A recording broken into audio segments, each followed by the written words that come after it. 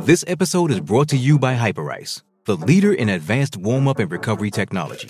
They have tons of innovative products, like Venom-heated wearables to help soothe sore back muscles, Normatec compression boots to speed up recovery and increase circulation, and Hypervolt massage guns to improve mobility.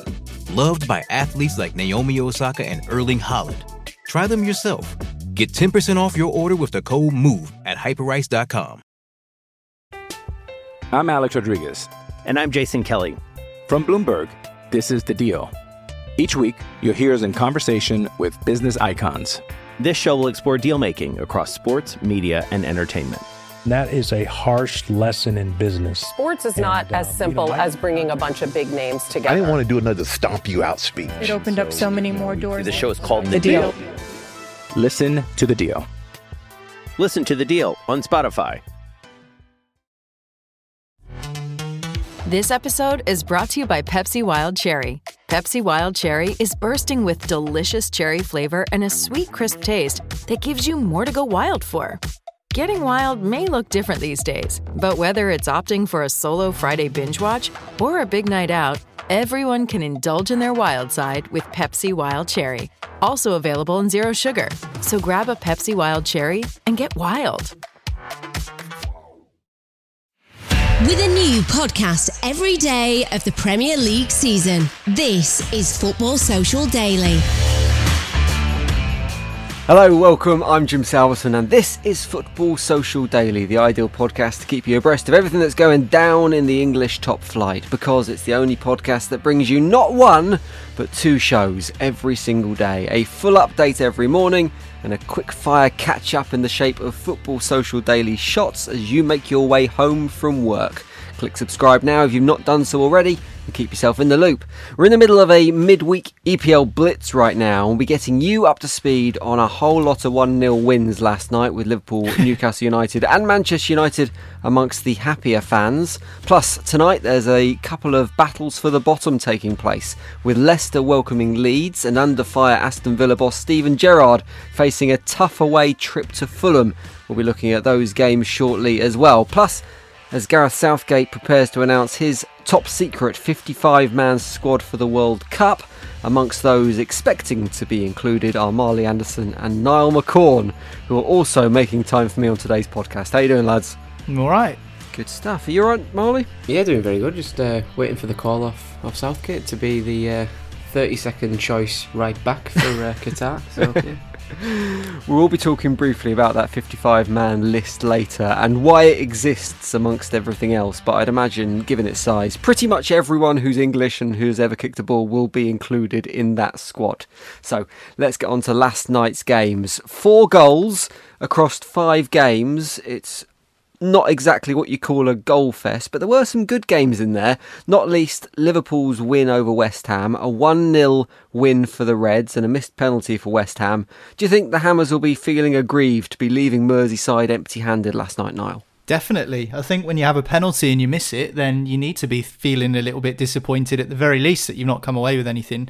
Especially Jared Bowen, who I think's been the shining light for West Ham in the last 18 months. I think, will it be 2 years in January that he signed for West Ham? So when he first arrived from Hull, I think it took him a few months to get up to speed, and we all knew the quality that he had. He was scoring some really impressive goals for Hull City down in the Championship, and we know the jump from the Championship to the Premier League is a big one, but you know, you earn your coin as a Premier League player by operating in those pressure moments, and Jared Bowen has been exceptional for West Ham in the last couple of years, as I say, since he's arrived at the club. But that was a big moment for him last night, particularly with Gareth Southgate watching on from the stands as well, with the England squad, which I'm sure we'll come on to in a second, being at the forefront of a lot of people's thinking, and no doubt he will be extra keen to get himself on the plane to Qatar for the World Cup. And although I think missing a penalty last night against Liverpool, and it's a good save by Alisson, by the way, we need to give him credit. Although I think missing that penalty isn't going to be the clincher, whether he goes or whether he doesn't go, I don't think that'll do his confidence any good.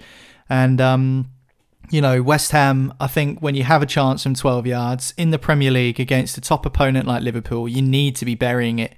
And it was a good height for the goalkeeper. Good save by Alisson. And yeah, I think West Ham should be aggrieved that they've not come away with anything. Albeit, you'd expect to turn up to Anfield and it will be difficult for you, as we saw at the weekend against Manchester City. Anfield, especially in a night game, seems to have a different sort of atmosphere to it. And we've seen that recently, of course. But yeah, West Ham really should have been going away with more than nothing, I think.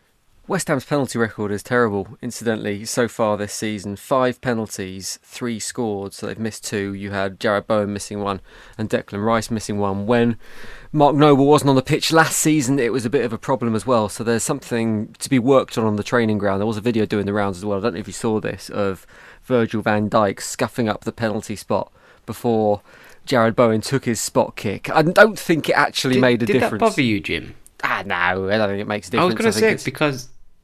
he scuffed it up, and then Bowen hit it really clean.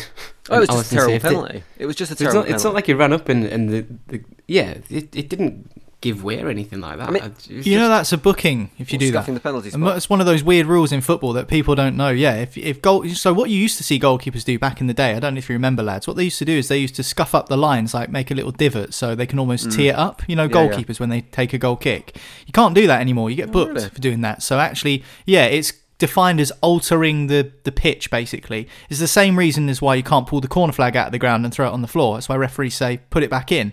That's kind of the way it goes, because technically corner flags are part of the playing area, and if you scuff up any lines, therefore you get booked for it. So Virgil van Dijk, by letter of the law, had he been caught, should have been booked for scuffing the penalty spot up. What I thought was really interesting was I think it was a premeditated thing as well, because Alisson very deliberately distracts the referee whilst Virgil van Dijk goes straight over to the penalty spot and does like his little wiggly foot thing to make a mark. So clearly it's something they thought about beforehand, which is a bit dodgy in itself. But I mean, like I say, probably didn't impact the actual penalty that was taken.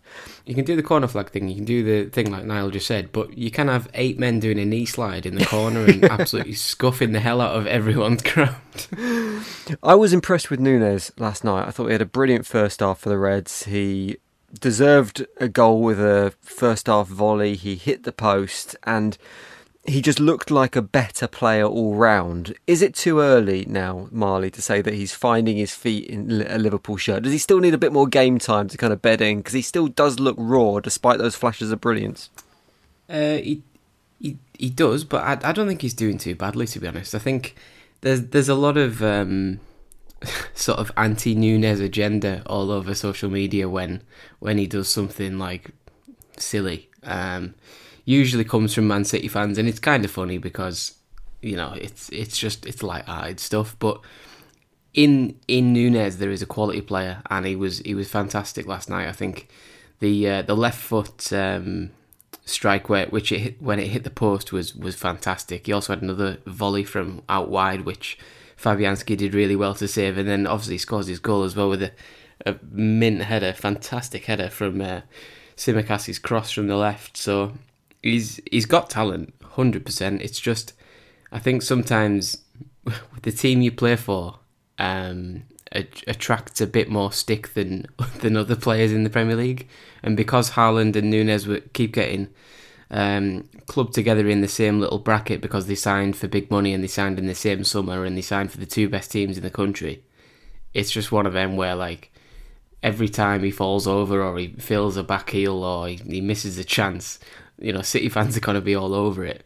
And it's all just a bit light-hearted for me because they're both quality players. There's no real need to compare them, but the way football is that everyone gets compared. Everybody in every position. You see Walker, Trippier, and James and Trent all getting compared at right back every time they pull on a shirt for the club team, and as in the sort of discussion for England and stuff, we've seen it with Ronaldo and Messi for the last 12 years.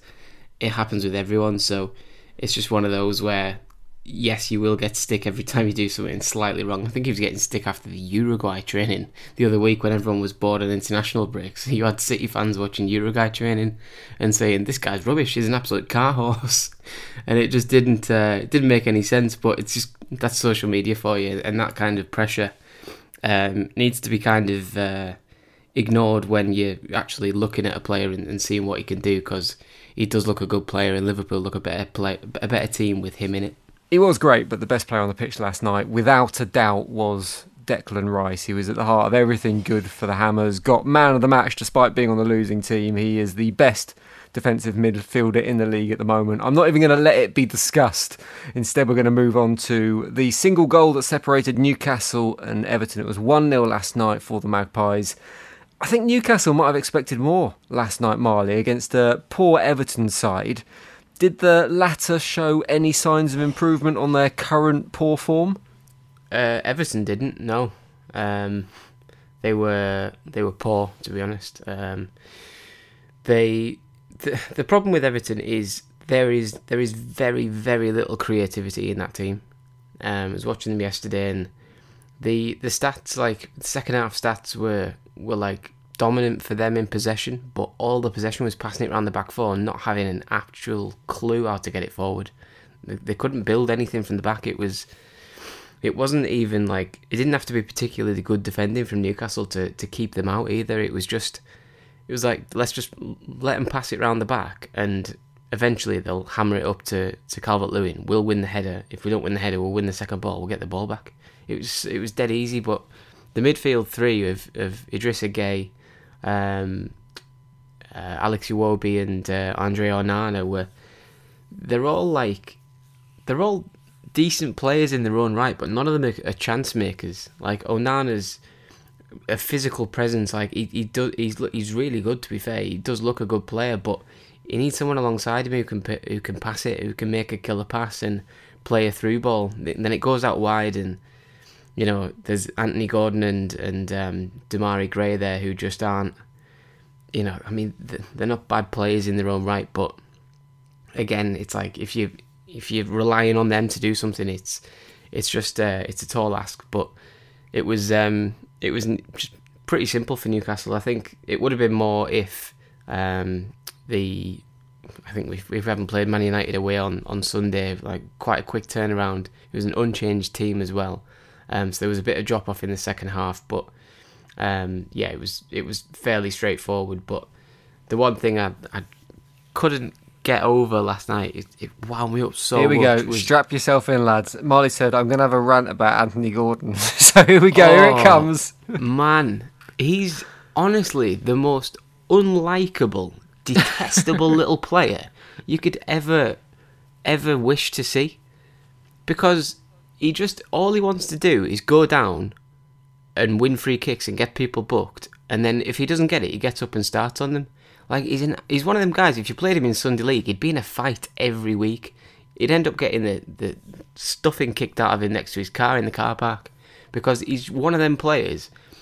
He got, like, in the game, he got into the box, and it was like, oh god, there could be a bit of danger. He could whack it across the box. It could go anywhere. He could take a shot. It could sneak in at the near post or anything. But instead, he slowed himself down. He waited for a slight nudge from, I think it was Dan Burn, who, like, slight shoulder to shoulder, flies to the floor, gets nothing. Referee's not having it. Gets up. Trippier comes over to him and just says, "Stay on your feet." Next thing, head right up to him. You know, trying to like do that stupid thing footballers do where they try and sort of grind head like bulls, and or goats or whatever. And it's easy to lip read, but it might be a tough edit for Niall if I repeated what he clearly said, but it doesn't take a lip reading expert to see it. And then Fabian Schär comes in and puts him firmly in his box, but by just chesting him, and he goes absolutely flying. So. But it's one of them where it's happening so much now with Anthony Gordon that you can't work out how good a player he is, because he's so obsessed with the other side of the game, which is diving and winding people up.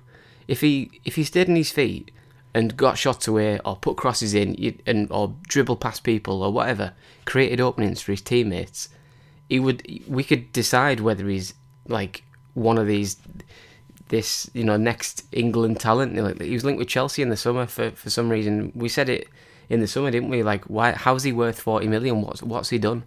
I was watching him last night and thinking, is there any glimpse of 40 million? And you couldn't even get to his talent because of his attempted shithousery. It was just always I'm going to go down. I'm just going to try and win a free kick, and we might score from the free kick. But if you beat your left back, you're playing against 6'6" Dan Burn. You can probably out sprint him. If you're good enough, if the ball goes in behind, just run away from him. He's not that quick. So, but no, I'm just going to go down. It's like, it's absolutely pathetic. And then he gets up and tries to start on people, and his teammates don't even come over and help him out, because I think they've all got bored of it. They're all, Anthony's starting on him again. I can't be asked going and getting a yellow card to try and help him out, because he's getting himself in this situation. It's bizarre. He's such an unlikable little player, and he needs to mature quickly, because it'll cloud his development. Character assassination complete from Marley. He's one of those players, I think, that if he plays for your team, you love him. But if he isn't on your team, all the opposition fans absolutely hate him. One of the good things for Everton last night, Niall, was Jordan Pickford back in goal after his injury, which is a big plus for club and country. But still, even with that small glimmer of light, Everton now find themselves just a point above the bottom three. How nervous is Frank Lampard going to be at the moment about retaining his job? In terms of England midfielders in managerial positions, all the pressure appears to be on Steven Gerrard right now, but surely it's mounting on Frank Lampard as well.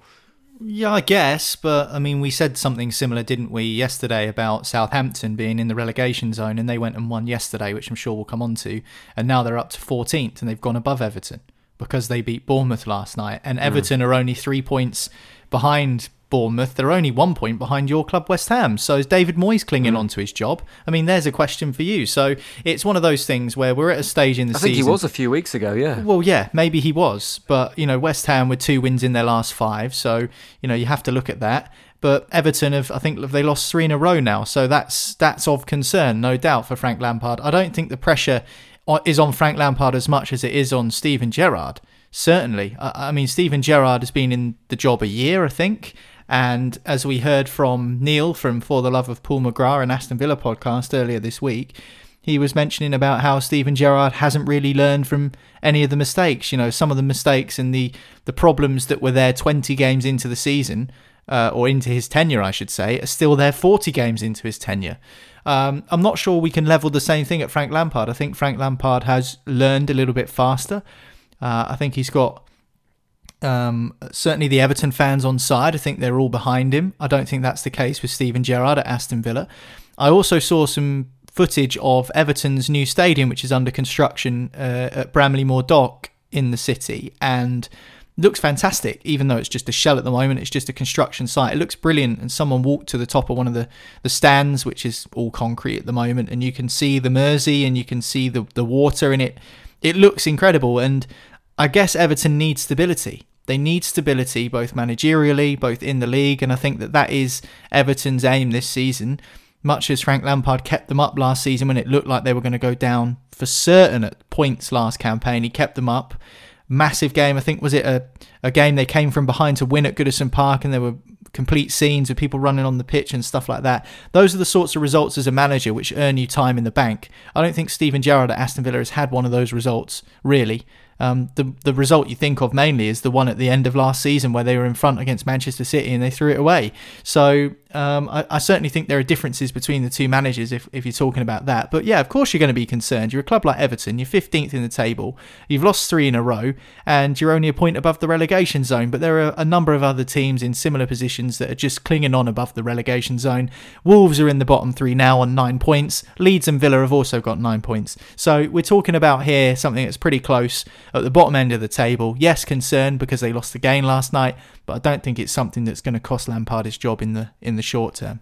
You were at Old Trafford last night, Niall, for Manchester United's win versus Spurs, a game that I think a few expected Manchester United to lose, myself included. That's the prediction I made on yesterday's Football Social Daily. It was a 2-0 win for Manchester United. Are we beginning to see a little bit of Ten Hag's identity creep into this United team? As always happens when United win, social media gets carried away and it's a corner turned. And I mean, the amount of corners that Manchester United have turned since Alex Ferguson left the club, I imagine they'll be dizzy for the next 100 years. But does it feel like a moment in time that Ten Hag is starting to imprint on this Manchester United team? I think you'll have to say yes from what I saw last night, and I've watched every single Manchester United game under Erik ten Hag so far. That includes pre-season, and that for me is the best performance I've seen from him as a manager of Manchester United. I don't think could have asked for much more than that, really, apart from the fact that United, as we saw against Omonia Nicosia, as we saw in glimpses against Newcastle, just can't finish. Marcus Rashford cannot buy a goal at the moment. He's getting into all the right positions. He had Tottenham's defence on toast at times last night, made some really good openings for himself, met by a couple of really fine Hugo Lloris saves, you have to say, but he just couldn't find the finish.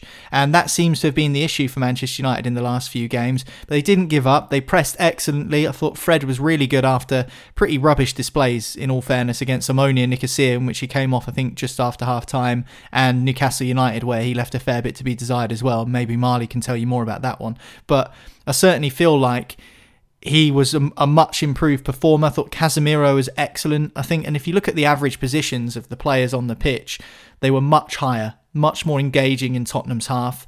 And we expect from Tottenham, much like we expect from Manchester United, a side that are willing to soak up a bit of pressure and then counter-attack.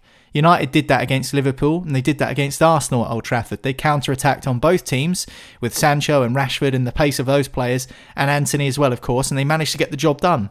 But this was a different game. Like we saw against some of the lesser teams in Europe when they come to Old Trafford, they respect Manchester United and they expect them to have the ball and they say, come on, come and break us down. Tottenham did the exact same thing.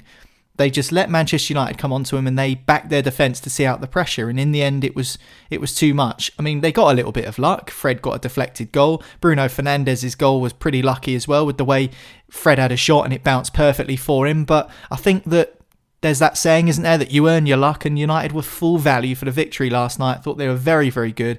All of the players are impressive. I thought Dalot was excellent. I thought Luke Shaw looked very, very promising as well. So lots to be positive about from a Manchester United perspective. What was interesting for me was what Erik ten Hag said in his post-match press conference. He said, yes, that was good. Very impressed with the performance, but we need to set a standard at United that good isn't good enough. And I think that's key, especially considering United have got Chelsea away at the weekend. There's no real point in beating a team like Tottenham and gaining ground on those Champions League spots if you can't go and capitalise on that and get a result away at Chelsea as well. United have been pretty good away at Chelsea in recent years, so they'll be hoping for something similar. But all in all, top display from Manchester United, and I don't think that anyone of red persuasion, whether you're impressed with Ten Hag so far or whether you maybe have been expecting a little bit more, you can't deny that that was the best performance under his leadership so far. I'm going to avoid the temptation to talk about Cristiano Ronaldo, who reportedly disappeared down the tunnel before the final whistle yesterday. He's clearly not happy. It seems he's unpopular with the manager, and there'll be plenty of time between now and the January transfer window to talk about how that one pans out. But in terms of Spurs, Marley, it was another negative display from Conte. Do you think Tottenham fans are going to tolerate that kind of negative performance if the team start to drop down the league and don't get the results? We saw it with Mourinho to a certain extent. It's fine when you're winning, but when you're not winning, the Tottenham fans expect a little bit more, and it's a short journey from negative football to being unpopular. I think it's just the way football can go, you know, if you approach a game in the wrong way or a slightly more negative way, you know, that is something that will stick in fans' heads. But I don't think they should read too much into the Man United game. I think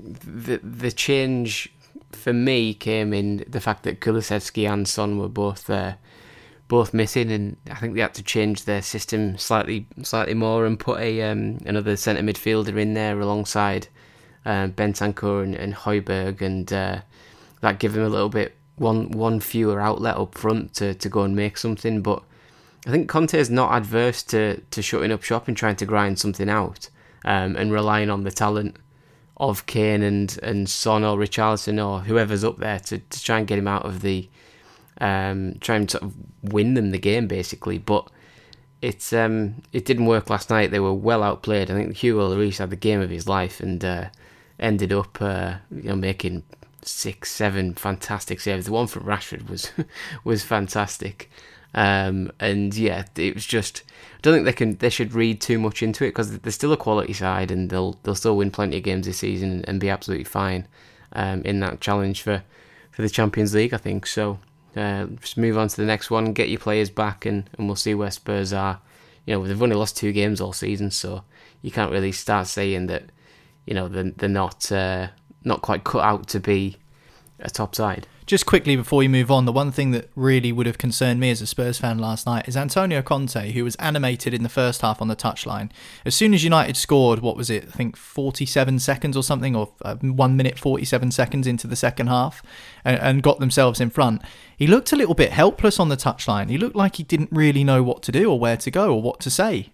And for a top coach like Antonio Conte, I mean, I know you can just wave your arms around and make it look like you're trying to make a difference, but he just had his hands in his pockets, and which he's pretty good at in general, isn't he, Conte? He's very good at waving his arms around and looking angry. Shouting, yeah. But he looked like he knew the game was beyond his team.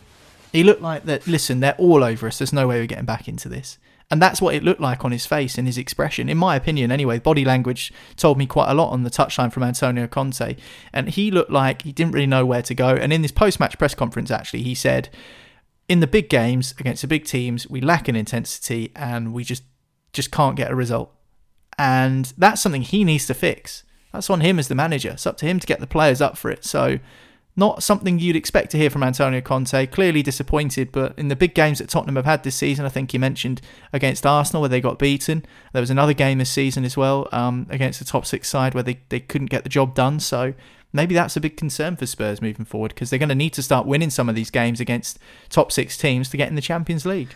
We'll quickly rattle through the final 2 games last night. One was Brentford's 0-0 draw with Chelsea, a result that probably flew under the radar a little bit, but there's decent signs for both these teams at the moment. Graham Potter gives him a 7-game unbeaten run as Chelsea boss, even though maybe they would have expected to win that. And we're seeing a resurgence from players like Kepa, who made some good saves last night, particularly from Ivan Toney, and Mason Mount's playing well under Potter as well.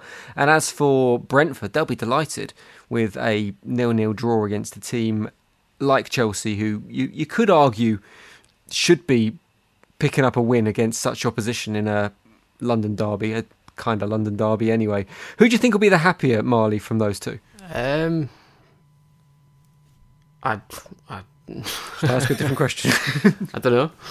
What question would you like? Can I just say, Chelsea, Graham Potter's been the manager there since the 8th of September. A month and a half. Where's that time gone? 8th of September. Feels like he's only been there 3 weeks. We had the Queen stuff in the international break on the back of it, didn't we? I think, was that as soon as he took over? Was that, I think, the you're right, period where it got suspended? So postponed, not suspended. But yeah, it's he has been there for longer than you think, but still unbeaten, isn't he? So yeah, good. Because honestly, Jim, the most interesting thing about that, I don't know if you've seen it, was the Amazon Prime coverage where they interviewed each other before the game. Thomas Frank got to ask a question to Graham Potter when he stood next to him, and then Potter got to ask him one back. And Frank asked Potter, he said, why do you keep changing formation so much? And Potter said, it's not about the formation, it's about how we approach the game and stuff. And then Potter said, oh crap, I've got to ask you one back now, haven't I? And he said, what's the biggest difference from the Premier League to the Championship to the Premier League? And he was like, it's just way faster and you get punished more. And it was really interesting to see two managers actually talk to each other and in depth, because there's only so much Gianfranco Zola alongside them can guess and ask. But it was interesting. It was a good little feature. I've got to say, I really enjoyed Amazon's coverage in general of the Premier League last night. The game I watched, which was obviously Liverpool-West Ham, had Ali McCoist on co-commentary, and he is my favourite co-commentator to listen to. I think he's just superb. He's one of the few that remain positive through an entire game and very rarely negative, even if the commentary was still Liverpool bias, I felt, but that's just how everything is really, isn't it, at the moment? Let's move. I mean, the fact that there wasn't a lot to say about Brentford versus Chelsea and it came late on in our reviews of last night's games probably doesn't say much about the South Coast derby, Niall, between Bournemouth and Southampton as well. A really important win for the Saints. Does that ease the pressure on Ralph Hasenhüttl? First of all, it's not a South Coast derby. It's as much a South Coast derby as Brentford versus Chelsea is a London derby. Yeah, I mean, it's one of those games where they're two teams in close proximity to each other, but traditionally Bournemouth have been a a lower league club, and I think that just shows where they've come from, really. So I think you need to respect Bournemouth for where they've come from. But big win for Ralph Hasenhüttl, away from home, 1-0 victory. And the first defeat for Gary O'Neill as the interim Bournemouth boss, or is he caretaker? What is he now? I don't think anyone really knows. I think he's still caretaker at the moment, but he's doing a decent job of getting the job full time, isn't he? It's one of those things where I think the bookies have a rule, don't they? If someone's in charge for 10 games or more, whether they're caretaker or not, they officially get de facto made the permanent manager, and so therefore any bets for the next manager are completely voided. So yeah, I mean, it looks like we're getting to that territory with Gary O'Neill, and they weren't blown away, Bournemouth. It was a bit of a cagey game, and they'll be disappointed. I thought Bournemouth started the game pretty brightly. I actually managed to catch the first few minutes of this one, and I thought Bournemouth started the brighter, and then Southampton kind of went up the other end and put a ball into the box with Che Adams, who, you know, is probably their best player, I think. And we spoke about him. Did we speak about him yesterday, saying he's not someone that you kind of rely on for significant numbers of goals, and it took him a while to get going for Southampton in the Premier League, but I think he's their best player at the moment anyway. Won the ball back to start the move, moved it from right to left, came in from the left side, and it was a really good header, left the goalkeeper with no chance really of saving it. And that was the difference between the two teams. And, you know, we mentioned that Ralph Hasenhüttl could be on the brink. I googled Ralph Hasenhüttl job or Ralph Hasenhüttl sack or whatever it was, and the reports claiming that he's on the brink of losing his job were from the 2nd and 3rd of October, so 17 days ago now. So we're getting on for 3 weeks. It's been 2.5 weeks since those reports came out, and he's still in a job. There he is. And normally when these reports come out that a manager's on the brink of the sack, within 1 or 2 days, they do lose their job. Hasn't been the case with Southampton. There are managers out there that are available that could possibly come in, but it feels to me like the players do like Hasenhüttl and they do respect him, and they are a young group and they're trying to get themselves together. And as you mentioned yesterday, Jim, what's the best they could really expect with what they've got? I mean, they're a club who have never really won anything in their history. They've only ever been a Premier League side in the bottom half of the table, and that's kind of what they survive for. That is Southampton in a nutshell. They're just there to be in the Premier League, and I hate to say make up the numbers, aside from a little flirt with Europe a few years ago where they had a decent side under Pochettino, they've not really done anything since. They're more famous for getting beat 9-0 twice, and unfortunately for Southampton, that's just the way it is for them. It's one of those things. It's like a bit like Crystal Palace. You know, Crystal Palace have never won a major trophy. They're just kind of famous for being a Premier League team. And that's about it. So unfortunately for them, that's the way it goes. Whether that results in Hasenhüttl losing his job or not in the next few weeks remains to be seen. But important win for them regardless. I mean, the expectation is really important there, isn't it? And just because the media thinks Hasenhüttl should be doing better doesn't mean the board do. And I think you sum it up when you say Che Adams is their best player, or Che Adams rather is their best player. It's like, how much can you achieve, with all due respect to Che Adams? But if he's your shining light, what are your expectations as a team? We're going to move on to tonight's previews next, because Fulham versus Villa and Leicester versus Leeds are the final games of the midweek Premier League action. We'll get onto it next on Football Social Daily. Football Social Daily. Subscribe to the podcast now so you never miss an episode. Hey, it's Kaylee Cuoco for Priceline. Ready to go to your happy place for a happy price? Well, why didn't you say so? Just download the Priceline app right now and save up to 60% on hotels. So whether it's Cousin Kevin's Kazoo Concert in Kansas City, go Kevin, or Becky's Bachelorette Bash in Bermuda, you never have to miss a trip ever again. So download the Priceline app today. Your savings are waiting. Go to your happy place for a happy price. Go to your happy price, Priceline. I'm Alex Rodriguez. And I'm Jason Kelly. From Bloomberg, this is The Deal. Each week, you'll hear us in conversation with business icons.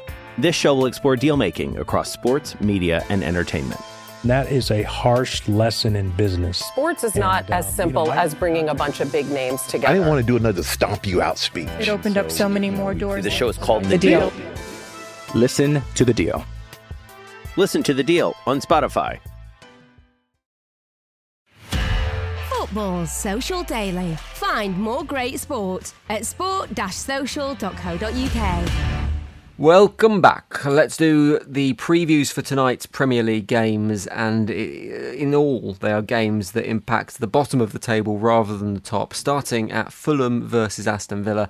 We talked about it on yesterday's pod. We've already mentioned it on today's pod, but it seems the pressure on Steven Gerrard is intensifying day on day at the moment. Does it feel like a defeat tonight, Marley, could be Steven Gerrard getting his P45? Yeah, it could be. I think it's a very big game for Villa. It's away at Fulham. Fulham have sort of been up and down. I think they were in a bit of a false position when they were sort of 6th or something in the league after a few games. But they're always a decent test, especially for Villa, who don't look like going and winning games at the minute.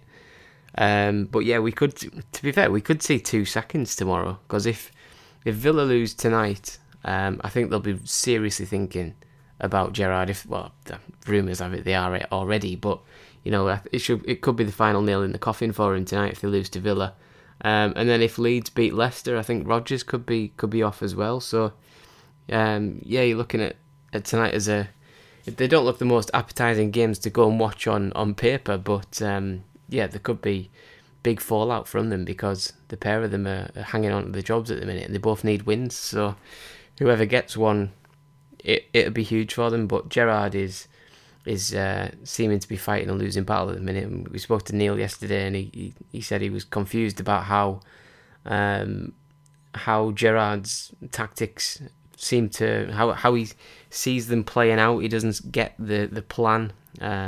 He's been in the job a long time for fans to be still wondering what the plan is. So I think a defeat to Fulham could be catastrophic for him, to be honest. I think you get decent odds on a Steven Gerrard / Liz Truss job swap at the moment. Both equal levels of competency in their current positions. It can't do any harm to kind of see them swap over. I think that's harsh on Steven Gerrard, to be honest, Jim. They'd probably do a better job than each other's jobs if they did swap. If half of Steven Gerrard's Villa team walk out mid-game today, then maybe they're on an equal par, but we'll have to wait and see what happens. As for Fulham, Niall, they find themselves in 12th at this stage in the league, and we keep on saying it's early days. It is early days, but Fulham and the fans are going to be fairly happy with how the season's shaping up so far. Yeah, very happy, as you say. 12th after 10 games, 12 points. I mean, couldn't really ask for much more than that. Obviously, they've only won one of their last 5 games, but they've got a really good opportunity to put that right against Aston Villa. 2-2 draw with Bournemouth last time out. They would have expected to maybe get one over their former Championship opponents. They lost to your boys, West Ham, 3-1. They got smashed by Newcastle 4-1. And then the victory they did get was over Nottingham Forest 3-2. In those last 5 games. I mean, some of the other teams they've played include Tottenham and stuff like that. So, 3 wins, 3 draws, 4 defeats at the start of the season. I think most Fulham fans would have been pretty happy with that. 12 points on the board. And, maybe when you look at it on face value, the downfall of, not the downfall, but the shortcomings of some of the other sides in the Premier League. Nobody would have expected Leicester, Wolves, Villa, those sorts of teams to be in and around the relegation zone. So maybe that has kind of helped Fulham's cause a little bit. When you look at the table here, Bournemouth 11th, Fulham 12th. I still don't think it's out of the question that they both get sucked into the relegation pictures, particularly with West Ham underneath them. And as I mentioned, clubs like Leicester, who I think will probably get themselves out of it, despite the fact they are 4 points back at the moment from safety. But yeah, really happy. And Marco Silva, it was interesting listening to him. I had a little listen to his press conference ahead of this game against Aston Villa. And he was asked about Steven Gerrard and Steven Gerrard's future. And he just said, managers, we always have high and low moments, but it's a privilege to be in the job. And I think he feels like he's really getting a good crack at the Premier League now, because obviously he did it with Hull City, he did it with Everton, he's been sacked a couple of times, and was there another club in the meantime as well that I might have forgotten? Anyway, he's back in the top flight with Fulham, and clearly he's a good coach. He's got credentials, but for whatever reason at the clubs he's been at previously, it hasn't quite worked out. I mean, that pursuit by Everton to get Marco Silva was ridiculous. I think they wanted him for like 2 years. Eventually they got him and it didn't work. So, you look at the way things have gone for Fulham. They're a team that have flitted between the Championship and the Premier League, but they've given themselves a really good platform, particularly if they can go into the World Cup in a pretty neutral position, 12th in the Premier League, even though that they're only 3 points above the drop zone. It is more comfortable on the eye than maybe if they were 5 points below where Aston Villa are, for instance, in 17th. So, I think that they should be really impressed and really pleased with their start to the season. How much of it's down to Mitrovic, who seems to be getting it right in the Premier League finally after what? This is his third attempt, I think, isn't it, to play in the Premier League with Fulham, and he seems to actually have worked out what he's doing now. Yeah, definitely. I mean, Marley will probably be able to tell you better, but he scored a load of goals for Newcastle in the Championship a few years back, and then when he came to the Premier League, I don't know whether it's fair that he just wasn't up to the level or whether he wasn't given the opportunity. The chances weren't there being created for him. I'm not sure really with it when it comes to Alexander Mitrovic, but it's kind of, he's been described along with actually Dwight Gale as someone who's kind of in between levels. He's probably a bit too good for the Championship, not quite good enough for the Premier League. Teemu Pukki's another player at Norwich who's one of those who kind of gets labelled as that. So he should be really happy with the way things have gone so far, Alexander Mitrovic. I don't think you score 40 goals in a Championship season and then not have the confidence to at least replicate some sort of form in the Premier League. So I think we always knew that he was a really good striker. I think the problem that they've had with him is just keeping him fit, and I think he's had sort of issues with injury in the last few weeks. I think he's available again now. But yeah, I think that you have to look at the goals he's scored and the results that Fulham have had and say that he is critical to the way things have gone at Fulham, and maybe that's something they need to address in the January window, try and reinforce their squad and not rely too much on one player. Like, as I say, if he gets injured, then that could cause problems. Incidentally, tonight in that game, Ashley Young will make his 400th Premier League appearance. It makes him the second oldest player to reach the milestone of 400 games. Either of you know who the oldest is? Got to be a goalkeeper, isn't it? Like Mark Schwarzer or someone like that? Don't know. Giggs? Teddy Sheringham. Oh, I knew it was for Portsmouth as well, was it? Proper legend, yeah, he would have been at Portsmouth at the time.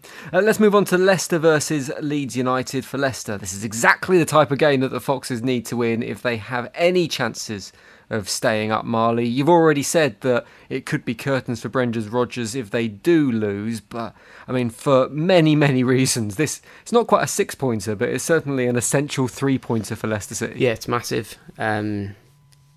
Leicester have obviously been poor this season, but I think the last few weeks there's been games against teams that have been in and around them.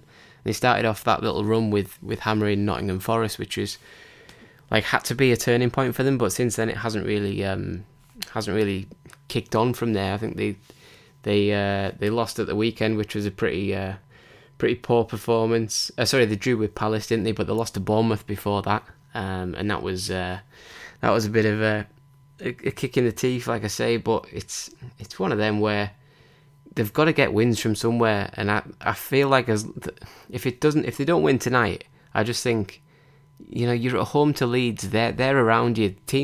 Most teams in the league are going to be coming to you in the next few weeks, and they're probably going to be better equipped than Leeds. They're probably going to be tougher games for you. So if you're not winning them, I feel like it's the end of the road for him.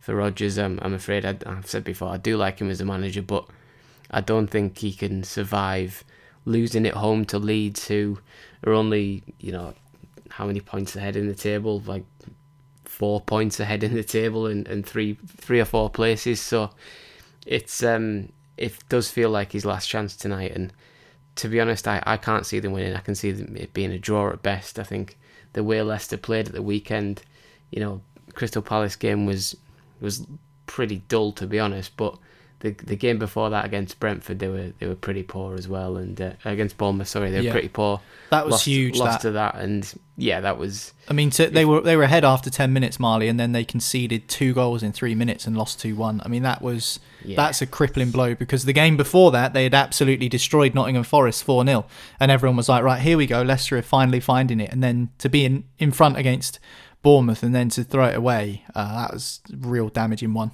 Yeah, and it could be bigger than that as well, because if Leicester don't turn this season around one way or another, they've got some big assets that will leave the club. James Maddison, Harvey Barnes, Youri Tielemans, they'll all go, and Leicester could be in a real serious situation come the end of the season, because players won't want to stay there, because a few years ago Leicester were like the best of the rest, finishing in the Europa League a couple of times, in the Conference League last season I think it was. And it was kind of like they had that platform from which to sort of gate crash that top six. But if they have a season like that, like this season, and they stink the place out and finish 14th, 15th, those players are going to leave, because it would take more than a few years to get them back to that best of the rest, and even further. So players will start looking at the situation and saying, well, I've got bigger ambitions than scrapping around in the bottom half with Leicester. Maddison was linked with, and Barnes were both linked with Newcastle in the summer. Would they be looking at that and saying, well, Newcastle are 6th in the league, they're where Leicester were, but they've got money to push on more, and can I go there and further my career, because it's looking like a step up now. The odds on a Leicester City victory are going to be impinged slightly by the amount of absentees from Brendan Rodgers' team tonight. Johnny Evans is missing, Söyüncü's missing, Pereira, Wilfred Ndidi, Ryan Bertrand, all out with various injuries, and James Maddison missing as well. He's collected 5 yellow cards. I mean, that's a real blow for Leicester City, isn't it, Noel? Yeah, he's been their best player. No doubt about it. Over the last year, he's easily been their best player. And what was fascinating is actually, up until this point last season, he hadn't registered a single goal or assist, and everyone was saying, Maddison's lost it, he's not the player he once was. And then after this point last season, mid-October, he then very quickly became Leicester's top goal scorer and top assist maker in a very short space of time. And all of his goal involvements really were crucial to helping Leicester achieve what they wanted to achieve last season. They finished in the top half of the table last year, Leicester, which I think is easy to forget, because they were mid-table for a long period. They stuttered a little bit. They obviously got to the Europa Conference League semi-finals. James Maddison, crucial in all of those achievements for Leicester City. And I mean, you'd argue if it wasn't for him, it'd probably be worse for them this season with where they are. It's hard to imagine them being much worse off on 5 points and in the relegation zone, but without Maddison, could have been a lot worse. So, in terms of the players you listed there that are missing with injury, Evans is obviously a miss, but Söyüncü doesn't get a look in anymore. Bertrand hasn't played for ages. Pereira's a long-term injury problem. So they're all players that Leicester have had to deal with not having available for one reason or another anyway. But losing Maddison is a real blow. I think part of the problems that Leicester have had as well, Jamie Vardy signed a new 2-year contract at the end of last season, or earlier on this season, I should say. Hasn't really worked out for him at all this season. I don't think he's got a Premier League goal this season, Jamie Vardy. So, he's just maybe lost his way a little bit, and he's had goal droughts in the past, Jamie Vardy, and then when he comes back, he tends to score in chains of goals. So Leicester will be hoping for something similar if that does become the case and he manages to score his first. But losing Maddison is critical for Leicester City, and it's about stepping up now.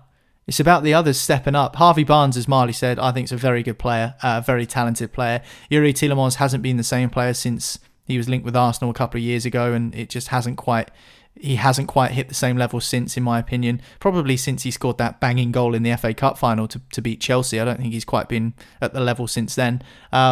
So yeah, I think that there are serious issues with Leicester, particularly missing Maddison is going to be massive tonight, and they just need to hope and cross their fingers that they can get the job done without him, because he has been that important. Better news for Leeds United. Patrick Bamford back from his long-term injury. He was maybe in the starting lineup tonight, came on as a sub at the weekend, although he did miss a penalty when he did come on as a sub. Impressed apart from the penalty miss. That's going to be a positive for Jesse Marsch, who's, I was thinking about this earlier. I think Jesse Marsch has done a good job at Leeds. Many predicted he was going to come in and it was going to be a bit of a disaster following Bielsa, but he seems to have done all right. Do they deserve more than the 9 points they've currently got, Marley? Because they seem to be playing well and they seem to be playing with intensity, but they don't seem to be maybe picking up some of the wins they deserve. Yeah, I think with Leeds seem like they're higher, don't they? Because they've done all right this season, but then you look at the table. And we go into this game in 16th. And if they lose to Leicester, they'll be 1 point above Leicester. with a few teams down there, Villa, Wolves and Forest all down there as well. So having said that, a win can take them all the way up to 12th. So that's more about where their level of performances seem to be. But I think Marsch has overseen a big change in the squad. A lot of new players coming in, and I think that needed to be done because the squad under Bielsa even was very, very thin, and they were pretty much ran into the ground from the way Bielsa would approach games. So they always had to be that uptake by the players. I think it was always going to be whether the players will get over the loss of Bielsa and be willing to adapt the system to a new manager coming in who's never been in the Premier League before. Sometimes managers just don't get the respect and they get off on the wrong foot and they're fighting a losing battle from day one. But I think Marsch hasn't done that. I think Leeds are different, but at least as good, maybe, as they were under Bielsa. Certainly better than they were last season, but it's one of those where you've got to get the results, even though you're playing well to people who are looking in from the outside. You've got to get the results to back that up, and tonight's a perfect chance against Leicester to extend their misery and get yourself up the table a little bit more, and have people worrying over Rodgers rather than asking the question, what has Jesse Marsch done to improve Leeds United? Because the proof is always going to be in the pudding. Well, those two games are the final games of the midweek Premier League action. There's a few midweek games coming up over the next couple of months as we head into the World Cup, but it all starts again on Saturday at 12:30, and we'll be previewing those Saturday games on the dugout on Saturday morning. Do you know one game we haven't talked about, Jim? And we're not going to because we haven't got time, but Arsenal in the Europa League tonight. Are they playing in the Europa League tonight? Oh, how random. That's why they're not playing against Man City, because they've got PSV. They've got one Ruud van Nistelrooy to take on, who's the PSV manager. And obviously they've had a few spats, old Ruud and Arsenal over the years, so that should be a fun watch. I completely missed that. It's impossible to keep tabs on everything at the moment. But as you say, we haven't got time, so we're not going to. We might talk about it on tomorrow's podcast if the result is of interest. But we are going to talk about England next, the temporary squad, the first squad, the long list. Yeah, the one with 55 people on. We'll talk about it next on Football Social Daily. Football Social Daily. Find more great sport at sport-social.co.uk. Hello, it is Ryan, and I was on a flight the other day playing one of my favorite social spin slot games on ChumbaCasino.com. I looked over at the person sitting next to me, and you know what they were doing? They were also playing Chumba Casino. Coincidence? I think not. Everybody's loving having fun with it. Chumba Casino is home to hundreds of casino-style games that you can play for free anytime, anywhere, even at 30,000 feet. So sign up now at ChumbaCasino.com to claim your free welcome bonus. That's ChumbaCasino.com and live the Chumba life. No purchase necessary. VGW. Void where prohibited by law. See terms and conditions. 18+. Okay, round two. Name something that's not boring. A laundry? Ooh, a book club. Computer solitaire, huh? Ah, oh, sorry. We were looking for Chumba Casino. That's right. ChumbaCasino.com has over 100 casino-style games. Join today and play for free for your chance to redeem some serious prizes. ChumbaCasino.com. No purchase necessary. Void where prohibited by law. 18+. Terms and conditions apply. See website for details. Football Social Daily. Subscribe to the podcast now so you never miss an episode. Welcome back. Final bit of today's Football Social Daily. A quick look at the 55-man provisional squad that's going to be announced ahead of the World Cup, which is creeping closer. Gareth Southgate set to name that later today. It'll be submitted to FIFA, but it won't be made public. We'll never know who's going to be on the 55-man long list. But we can speculate who is going to be one of the more wild card options that could be towards the end of the list, kind of 54, 55th man to make that big long list of names that Gareth Southgate's got. I want one name from each of you. So, Niall, go on, you can go first. Who's your number 55? Ricky Gervais.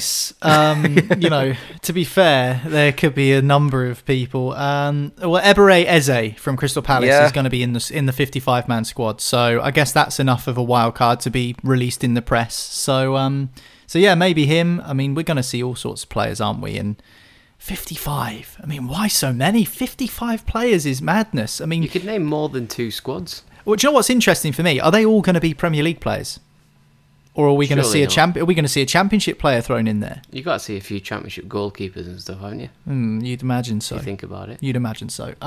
Yeah, I don't know. I mean, maybe Ebere Eze is the best shout. I mean, Harvey Barnes, I'd quite like him to be in there, as Marley says. Leicester have been rubbish this year, but I do think he deserves it. So we'll see. We'll see what he says with his 55-man squad. But yeah, it's hard to think of any wild cards. It's just such a mad number.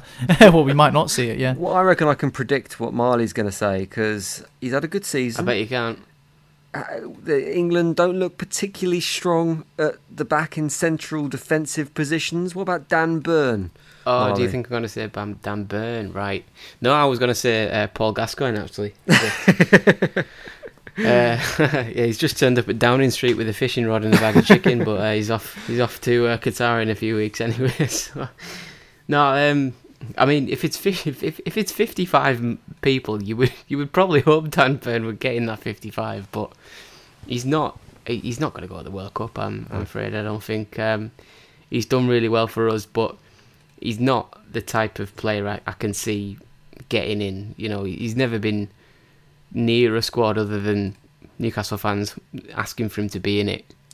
In Southgate's opinion, Southgate's got his centre backs and he will stick with them, and it's for that reason that when the list gets whittled down to 23 or 25, it'll be the likes of Mings and Maguire rather than Smalling and players that are in form. Lewis Dunk, for example, probably won't go. Probably will make the long list, but probably won't go. So yeah, I mean, I don't even think I can name 55 English players. Chris Smalling, get him in the there. Top flight. He's been good for Roma. Get him in there. There's a parrot. Yeah, get him in there. I just said Smalling. Well, get him in there. Get him in there again. Yeah, I think Chris Smalling should be in the 55-man squad. I think that's a good shout. No one said it before, so I thought I'd offer Get it Mike as a suggestion. Smalling in as well. Get Van Gaal in charge. I mean, 55 is a lot. I mean, imagine being the 56th man who didn't quite make the list, but 55 is a fair few players, as you say, Niall. Not every manager going into the World Cup has to name 55, by the way. You don't have to name 55. Someone names squads that are around 35. But Luke Shaw, what's his name? The injured. Kyle Walker's going to be in it, and Reece James is going to be in it. Well, that's players why are injured. But that's why he's naming point? 55. That's why at this stage he's naming 55, because if those players then go on to make it, if those players go on to make a miraculous recovery, then potentially they'll be included. And Kyle Walker was saying the other day that he feels fit and he thinks there's a chance he might make the World Cup, which I guess gives Southgate quite a difficult decision, because if Kyle Walker, who's been so important for England, is fit-ish for the World Cup, maybe he's going to miss the first game, maybe he's going to miss the group stages. We've seen this so many times with England, and it takes him a while to get fit. If he's partially fit, does Southgate still take him? Yeah, definitely. And I think that's what's being said, and we're going to talk about this in a bit more detail on the dugout later on this week, but it was said that they're going to give Kyle Walker every possible chance to prove his fitness. Even if he doesn't play any games before the World Cup for Manchester City, he's probably going to be taken if he's available to play. And we saw something similar happen with Harry Maguire ahead of the Euros.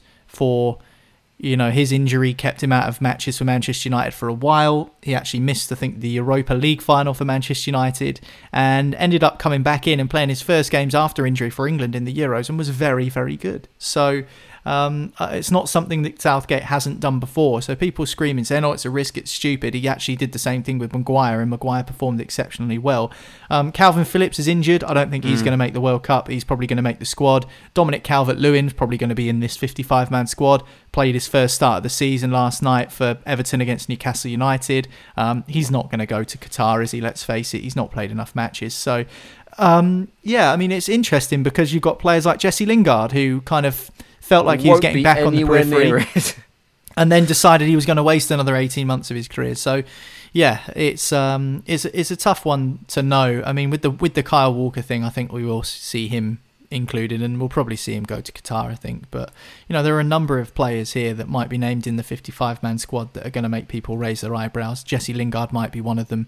Dele Alli might be one of them. So you have to think of who has been in Gareth Southgate's thinking in the past, even if they're playing rubbish at the moment with that many names to choose from, you think that they'll probably end up being in there anyway.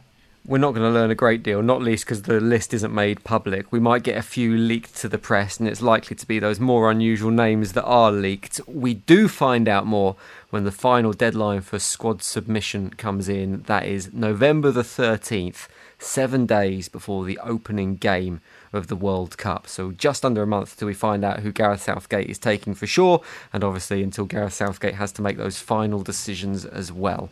That is it for today's Football Social Daily. You can keep abreast of the weekend action, and as Niall says, a bit of England chat too on the dugout. That'll be out on Saturday morning, and we'll be back tomorrow with Football Social Daily, no doubt looking at that Arsenal game that we all forgot about. We'll see you then.